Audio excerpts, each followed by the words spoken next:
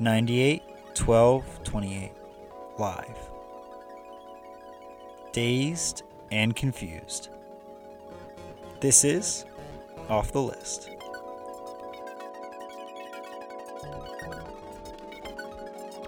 Alrighty.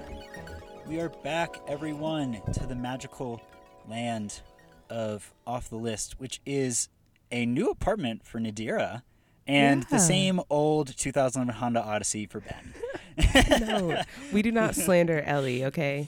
Oh, Put some no, respect on Ellie's name. Ellie gets all the love, but Ellie is also just a 2011 Honda Odyssey. But either way, welcome back, everyone, to Off the List, the podcast where we are crossing off our unknown medias from the list. Yep. For me, it's movies, because I don't know them as well. Nadira, music. She doesn't know it as well.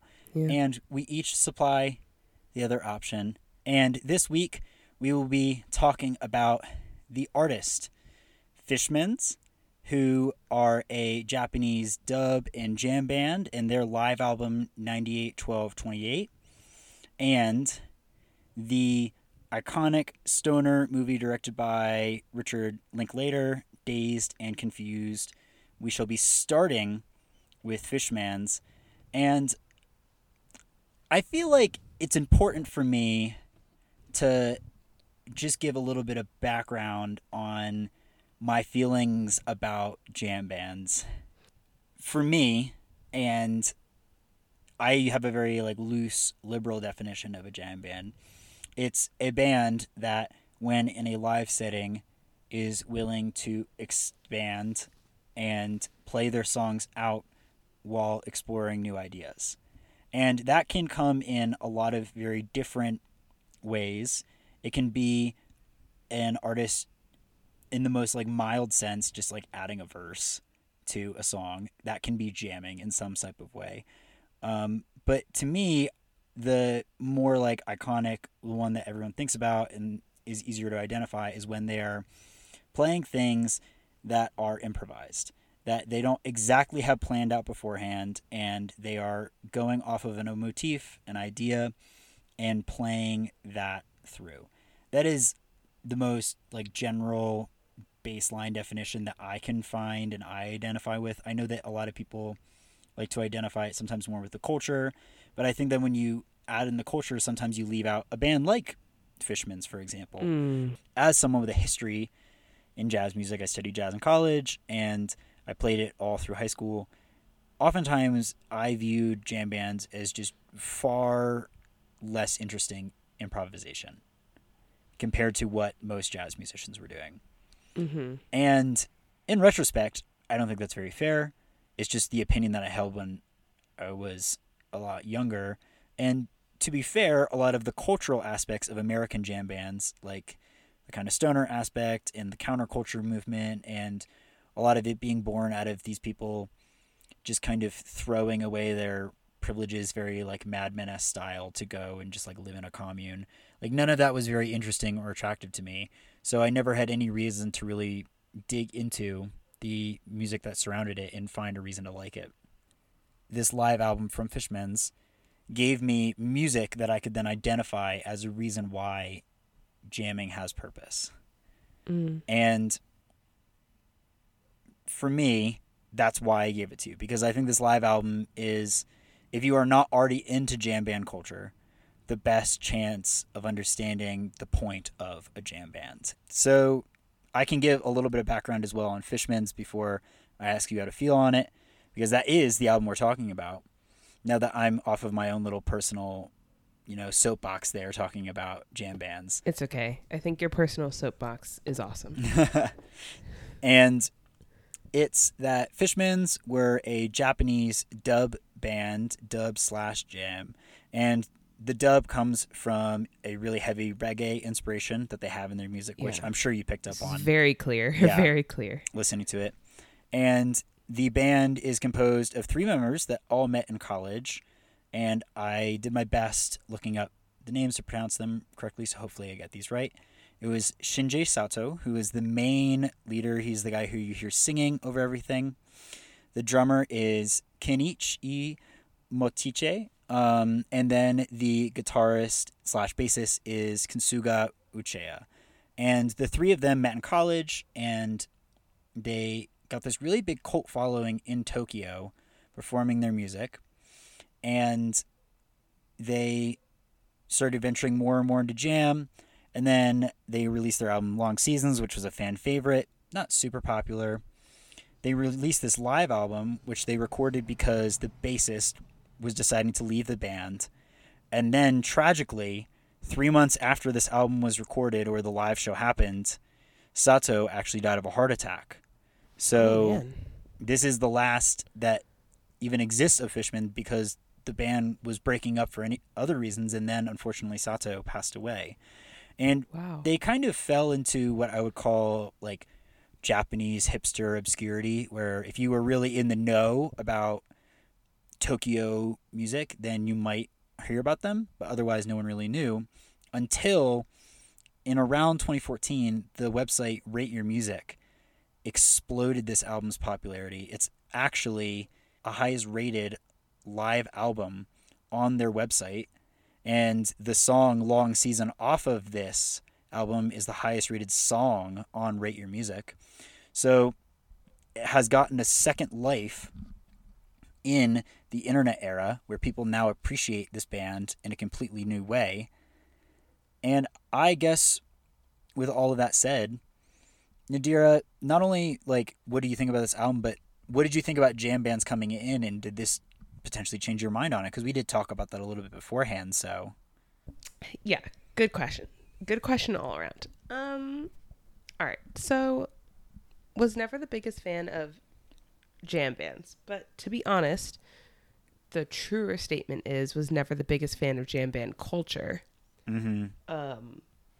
Which, you know, also not the biggest fan of jam bands. Like, I appreciate the dedication that fans have to the Grateful Dead, but I think I listened to a few songs and was like, I don't get it. And then that kind of, you know, snowballs from there on out. But I really liked this album. I don't think it changes my opinion on jam bands as a whole. I think I just like this jam band. Ooh, okay, I like that opinion. Yeah, so I mean, if we want to talk about what it's giving, so it was very hard to talk about what it was giving for me, because I could hear so many different elements I liked in it, and then I kind of didn't want to, like, stay in the same, like, folk whatever realm, but I settled on it's giving. So that guy in high school who, you know, wears the drug rug, or also known as a Baja sweater, and likes to skateboard, but if he was actually 35 and well-traveled and cultured. Oh. And I feel like the older and well-traveled and cultured is what I really liked about this album, which is not something that you get with most jam bands, and certainly not something you get with American jam band culture. And so that's why I say I think I specifically like this jam band, or even just this album. I haven't heard anything else from them compared to jam bands as a whole. So I don't think it fully changed my mind on anything, but I did really enjoy it. Again, not something that I really, really sunk my teeth into. You know, I don't think there was a particular song that I liked. I just really liked the vibe overall. You know, this is like a very relaxing, chill album to me, something that you could put on while having conversations with other people, while doing other things. That kind of gives you a vibe that is just like comforting, relaxing, chill. And I think that there's always a space, to me anyway, in music for that. But it doesn't have the sort of annoying qualities to me that jam bands usually have. And I do have to say that the one sort of like specific thing that jumped out was when I first listened to the album, I was like, oh, Ben assigned me a long album again, because I saw that it was 2 hours long. And then I was like looking at the songs and I was like, how is this album 2 hours long? And then I finally saw Long Season and was like, oh. Yeah.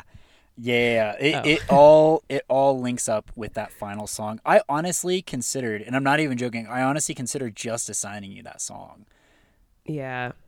I can see why. It is a sort of entire musical experience on its own, I think. Yeah. Yeah, the and that album or that last song, Long Season, is really where they flex their muscles as a jam band, and they really make you understand the whole kind of jam band point for me, cuz I just thought similar to you that it was just a really pretty album up to that point, but Mm-hmm. when I heard them jam off of that song, it's when the whole kind of jam band culture clicked for me in a really big way. The idea that for so long I had understood improving and jamming, because I think you could argue that a lot of jazz music is jamming. It's literally called jam sessions. Yeah. It the as a musician, you're taught to tell a story. You're taught to bring your listener somewhere, but they are insistent upon this idea, not necessarily of where you're going, but really focusing in on the motif that is currently happening. And that was really what struck me about their jamming, and what really opened up the concept of a jam band to me, is that they would enter this motif of the song, and instead of a jazz musician where they would just enter it, exit it, and use it to go somewhere else, they would enter it and they would say, no, I want to sit here. I want to explore everything that this really means. And then they would explore it so thoroughly for like 8 minutes, where they're just using the same chord progression or the same idea with just the slightest alterations, until eventually, finally, they release it as soon as they feel like they've gotten everything, and they move on to something else. And it really made me, as a musician, understand, oh, okay, jamming and this kind of improving can have a much more meditative aspect to it. It's an idea of not necessarily I have to bring the listener somewhere, but let's make the listener appreciate where we are right now. Right. Right. No, I like that idea. I really do. I just wonder where that gets lost in translation with the other jam bands that you and I both have not so successfully been drawn to. I think that most of it, honestly, now that I've actually sat down and listened to more Grateful Dead, more Fish, more things like Mm-hmm. that, I think honestly most of it does have to do with the culture that surrounds it, and the fact that even sometimes they don't appreciate that kind of space for meditation very well, where the jam almost feels like part of the shtick and not the point. Right. Like I think like a Fish will oftentimes just kind of, like I said, make fun of the fact that they're jamming more than really ask like, what am I musically doing here? Whereas with Fishman's, everything feels so, especially on this last album, because it's the last live show they're ever playing together, it just feels so sacred to them. Like every moment to them feels like they're fully embracing it, because they know that it won't last from this. Yeah, man. I like this. Kind of hard for me to talk about because it's hard to like do anything except say the word vibe over and over again. Yeah. But it's yeah, I enjoyed it and I But that's the point though, you know? It's like, yeah, like sorry to cut you off, just but like that, like if you have a 40-minute long song and you're not saying something, you're asking the listener to vibe. right. So I don't think that they would be feel particularly offended that you're like, oh, I was vibing out to it. Like that's what they want. They want Right. you to enter that meditative space, and they do it in such a way where you're not thinking about like all of the crusty white people in the audience who have trust funds. You're thinking about how good the music is. Right. I do. My last little comment about it is I really appreciated the strength of the dub roots. And then it just got me ruminating on Mm. how black people really did create everything. But that's a conversation for a different day. I feel like it's so funny because every single podcast, I mean, like, I fully agree with you. You know, I fully agree with you. But it's just so funny because every single podcast it has the line, like, oh, black people started it, but that's a conversation for another podcast. And we just, like, keep pushing it off and off. I see. I'm going to see how I can fit it into our 1 year discussion when we talk about Phoebe Bridgers. I'm going to see how I can work in black people created this into that Oh, episode. man. That's going to be an interesting conversation. my That's going to be a ultimate hard goal. album. Okay, I think Yeah. it's time to move on from the Hmm. vibes to Yeah. honestly another vibe. Yeah. So the film that I assigned Ben to watch is the 1993 film Dazed and Confused. It was released in 1993, but is actually set in 1976 in Texas. It was directed and written by Richard Linklater, who you may also know as directing and or as having directed and written films such as Boyhood, the Before trilogy, and he also Whoa. directed School Wait, of he was Rock. the Boyhood director? That's so weird. That's such a Yeah, different movie than this. That's yes, and so that's weird. why I bring it up because it is very different. Whereas Boyhood and the Before trilogy are very similar in that they are movies that take place over an actual realistic long period of time. And yeah, that's the reason why I brought up his his other films because this film is so different from those. It is a cult classic. It follows a wide. It's a large ensemble cast, so it follows a wide Hmm. range of different groups on their last day of school. For half of them, they are juniors turning into seniors, and then for the other small, well, more than half of them are that way, and then for another small portion, it's it's kids who will be freshmen going into high school. So it's got a whole bunch of coming of age themes to it. I do consider it a coming of age comedy cult film, I guess. And it also surprisingly has a very large amount of future Hollywood stars and like well-known actors in it. Hmm. So Yeah, it's got it's like a who's who. They just show up out of nowhere. out of nowhere. So it's got the first movie that Matthew McConaughey was ever in, which we talked about last episode. It's got Joey Lauren Adams, who I mostly know from the Adam Sandler movie Big Daddy, but you know, she's been in other things. It's got a young Ben Affleck, a young Anthony Rapp, a young Mila Jovovich, a young Renee Zellweger, who doesn't have a speaking part but can be found in it, a young Parker Posey, Adam Goldberg, like, and the list goes on and on and on and on. So really impressive from that standpoint alone. The title of the film is actually taken from a Led Zeppelin cover. So Hmm. I thought that was just a piece of interesting information. It has nothing to do with anything. And yeah, it was a cult classic, flopped at the box office, actually got pretty okay reviews, but is now considered one of the best high school films and stoner films. And I do consider it a stoner film, even though it's not explicitly about smoking weed the way other stoner films are. Yeah, the weed kind of felt more like an important part of the journey for the characters rather than like the main butt of the joke. So I would Right. agree. It still felt like a stoner film to me. Right. Just a smarter one, I think. But yeah, Hmm. so that was a pretty long rundown that I could have made shorter, but whatever. Ben, what did you think about Dazed and Confused? So I think that objectively, I can understand like when a movie is iconic and like set the bar for a genre or like a theme or an idea. And watching this, I instantly just kept seeing like so many, like high school things I'd seen before. There were so many scenes that I had not realized I had seen before, but I actually had because Mm, it's just like one of those movies where the quotes permeate, the ideas permeate. And so there were tons of things that I was familiar with surprisingly. And I guess that my like biggest problem with the movie is like a very personal thing, which is just that like I don't really like movies about high school. mm-hmm. So I just found like the characters really annoying like 9 times out of 10 they were talking because I think high schoolers are annoying. Like I know I was annoying when I was in high school.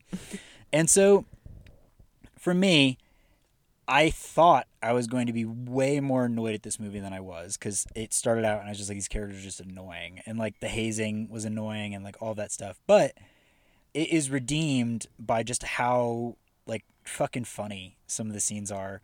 And like I can recognize that what they did here was really smart, really clever, and also just really funny. Like it felt like a little bit of kind of a shooting star moment where if all the actors hadn't just given such a good performance, I probably would have just like hated it.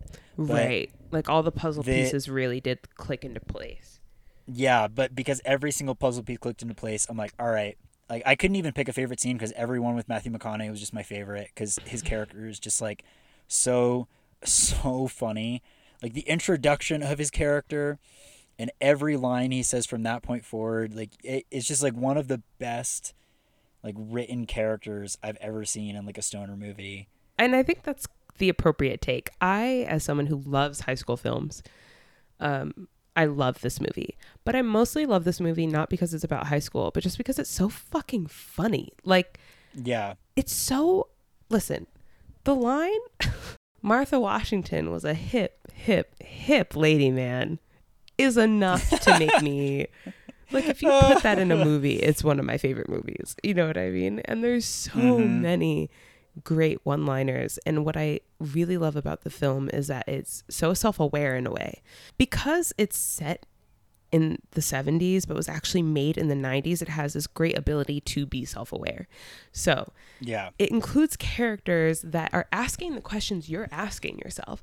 So Anthony Rapp and Adam Goldberg, to me, are like the unsung heroes of this film because when they're hazing, and the hazing is horrible, and I'm like, this part to me, the physicality of it isn't actually funny. But when you have characters who are sitting on the side, like, why has the entire town seemingly condoned this, you know? Yeah. Then it's fun. Oh, it's then what it's happens funny. to the freshmen. Kind of every time the movie goes off the rails, puts it kind of back into frame. And just everyone is such a hilarious, like, stereotype of what you expect these people to be. And I really loved that everyone just played their characters so well. And like even the stoner guy, Slater, who says the Martha Washington line, you would think like he's so on the verge of being so annoying, but then he always says something so funny. And you're like, oh man, Yeah. well, I can't be annoyed at this guy. And like Matthew McConaughey is just like iconic. It's every, like you said, every piece comes together to make a movie that is so funny, even down to, I think the movie starts off with there's that one teacher and she's like, remember while you guys are going off to celebrate July 4th that you're actually celebrating a holiday. Yeah. Oh my God. That's like, it was easily when she like pat the head of that like one dude, like easily one of my favorite moments from the movie. Because the movie has like so many cool characters like that who like you said, bring you back in. Because if every character was just like as obnoxious and annoying, you just wouldn't be able to handle it. But then you have a character do something like that, and you're like, okay, the director's like, no. Right. And I think it's just smart. I think it's just smart. Another small thing I wanted to point out that I really appreciated about the film, watching it this time, because I saw it quite a few times in my senior year of high school because my friend had found it, and it was just our favorite that like we ended up quoting back to each other like, whose bowling ball is this? It's yours, man, over and over again.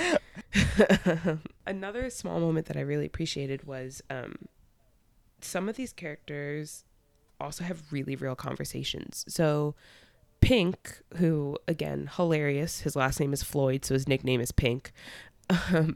Pink, who is the one of the main characters, I'd say, throughout the film, who's trying to decide whether he's going to sign this slip that was given to him from his football coach that says, like, I will basically not imbibe or take part in any contraband, like any drugs or alcohol or whatever. And I will be kind of a straight edge athlete. And he's trying to decide whether he wants to sign this thing or not. He thinks it's oppressive and he thinks it's dumb and stupid. Throughout the entire film, all of his friends are kind of like, yeah, man, like, it's dumb, but just sign it. Like, it's whatever. Now let's go, like, beat up some mailboxes. But he does have this one honest conversation with his one friend in the car that's like, you know, this is important. You're not the only person. This is a team. You can't let down the team. Like, and I think that you should actually sign it and take it seriously. And this is the same friend who, like, rides around with them beating up freshmen, right? But the duality in it, and to see this character partake in an actual serious conversation, I just found to be another, like, the movie just goes in so many places you don't think it'll go. And that's another one that just really intrigued me. Yeah, it kind of reminds me a lot of how, honestly, talking with a high schooler can be, where when they say something profound, like it's very unexpected, but you are remembering like how mature they can be in those moments. Like, even if there's a lot of contradiction in their actions and what they might say, like they still are smart enough to process and say something that is like as profound as that. So I liked when the movie would do that too. I mean, the most clear example to me is just the scene where they're on the football field and they're talking about, like, I want this to be that I lived my best time while I was stuck here. And I think that is a great message, honestly.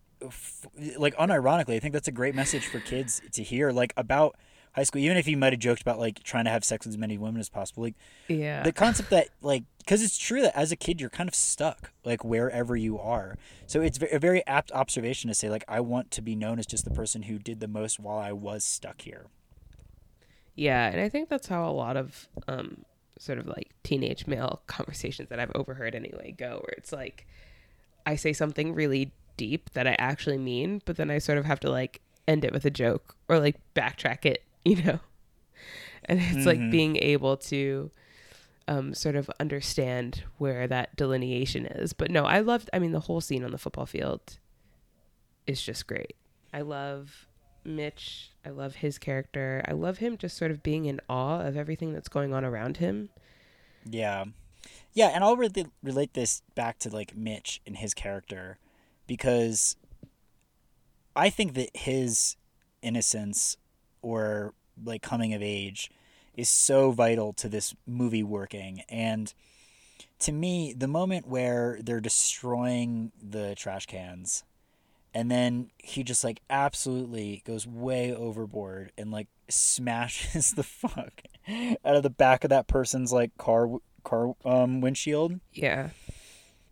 That to me just felt so honest, and honest in a way that I related to, because of how when you're trying to fit in, you just go for it and then you just completely flub it.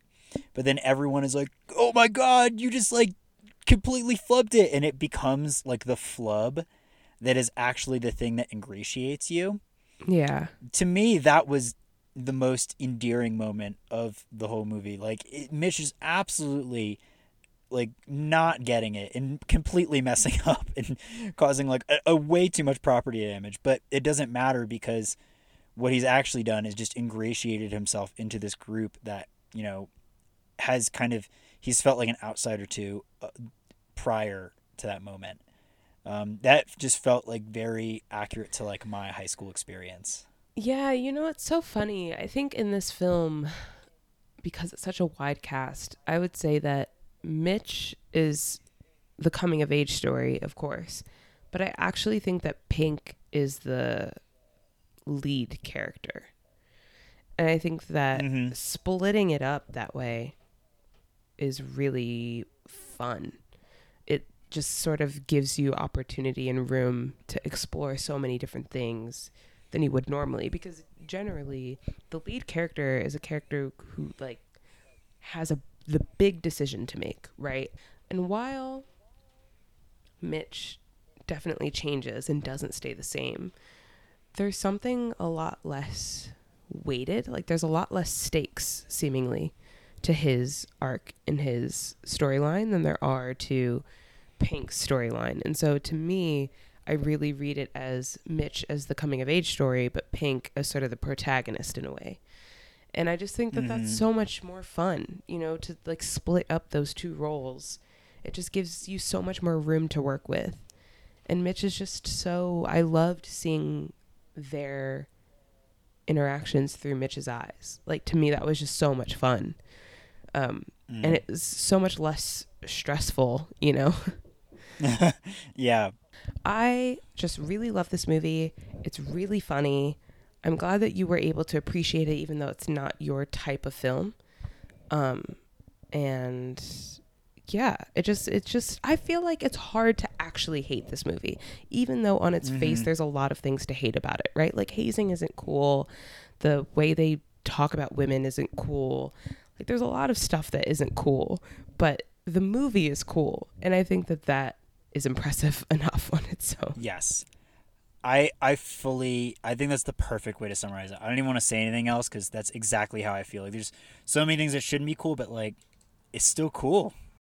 So yeah, I think that wraps it up. Should we talk about next episode? Yeah, definitely. I will say this, Nadira, you gave me that trailer, and it was so funny because you were like, "Good luck figuring out what the fuck you're gonna make me listen to with this shit." But like instantly, I knew the band. It took me like a nanosecond after watching the trailer. I instantly knew the band I was going to give you. So it actually was not as hard as you thought it was going to be. That's great. I wonder how much that will stay the same. So just to explain to everyone what's going on here. This time, instead of Ben sending me a sample song or telling me like general genre description of a band and me choosing a film, I sent him a trailer for a film and told him to choose an album/artist based on that trailer. And so that's the first time we're doing this. And I think it'll be really interesting. Okay, so the film is The Handmaiden. It's a 2016 film, so it's actually one of the more recent films of the films we've done. It is a Korean film. It was directed and written, I believe, by Park Chan-wook. And he's also known for doing some other really well-known, critically acclaimed Korean films. I'm not going to say anything else about it. I think if you're going to watch it and don't look a single thing up, because it could all, from tone to actual plot to just like every aspect of the film, there's a potential spoiler. So I would say just like go into it just totally open-minded and totally just like ready for whatever. Okay. Fantastic. And I'm glad that I didn't look anything up in an attempt to figure out which album. But you sent me the trailer and I watched it, and immediately, I'm not going to lie, the first just emotional response was just a very visceral uncanny valley, and a very visceral like, I am really looking forward to this but really scared of what is happening because I don't know what's going on. And instantly the band that came to my head was Shoo Shoo, which is an American experimental duo who, the two of them are just, it is so impossible to categorize the type of music that these two musicians make. It's just because they always are just going in like completely different ways. And that made it difficult to pick the album. But the album that I have decided you're going to listen to is one of their covers albums. Shoo Shoo is really famous for doing covers albums. They've done a covers album of Twin Peaks music. They've done covers albums of like rock artists, but the one that you're going to be listening to is their 2012 effort, Nina, which is a Nina Simone cover album. Interesting. And I, similarly with The Handmaiden, please do not look up anything about this. You can like look up the song titles and potentially listen to the Nina versions and then listen to this album if you want to, but just turn it on and allow them to do what they do, because there is potentially not a more divisive album that I've given you than this one. Yeah, I feel like I'm trying so hard not to form opinions about it right now without having heard it, because that's not fair. But I do have strong opinions on the usage of Nina Simone. Because it's a Nina Simone. Yeah. Yeah. And just the way she's generally like used and abused, frankly, in the sort of current pop sphere. But anyway, I'm excited for this. I think it could potentially work. Not gonna lie, I might also listen to the Twin Peaks cover as well, because that album's also spectacular. It's really, really good. But yeah, I'm excited for this, and I'm assuming it's spelled Xiu, right? Like we're Shoo Shoo, Xiu, and then the album is just Nina. It's just titled Nina. Okay, great. Great. And they are it's hard to put into words, but I think that this is my favorite album to show people. And it really is not something I do very often because it is a very, very, very particular album. Yeah. But there is just so much going on in what they do and how they view and interpret what a covers album is. It's just such an interesting album from one of, in my opinion, the most essential bands in the past 30 years. So I'm really looking forward to hear your thoughts on it. I love it. I absolutely love it. This is great. Hopefully next episode I will be in an actual bed. And I won't be sick. So let's pray for that. But yeah, no, this has been Off the List. I can say that is Fishman's 98 12 28. Yeah. Okay. Yeah, it's so weird when it's a live album and it's like, oh, it's just the date it was recorded. And Dazed and Confused, firmly off the list. Should also be off of your list, gonna say.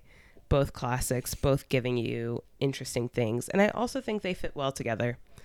So, you know. Yeah, they feel like the very tasteful touches on something that normally you shouldn't like. Yes. Wow. Yes. And with that, we're going to end because that was perfect. All right. Bye. See you, everyone, for a Bye. much creepier episode next week. From Philadelphia. That should be the closer of everyone. Off the List is made by Ben and me, Nadira. Our artwork is by Rebecca Pearson, and our music is by Cedric Hawkeyes.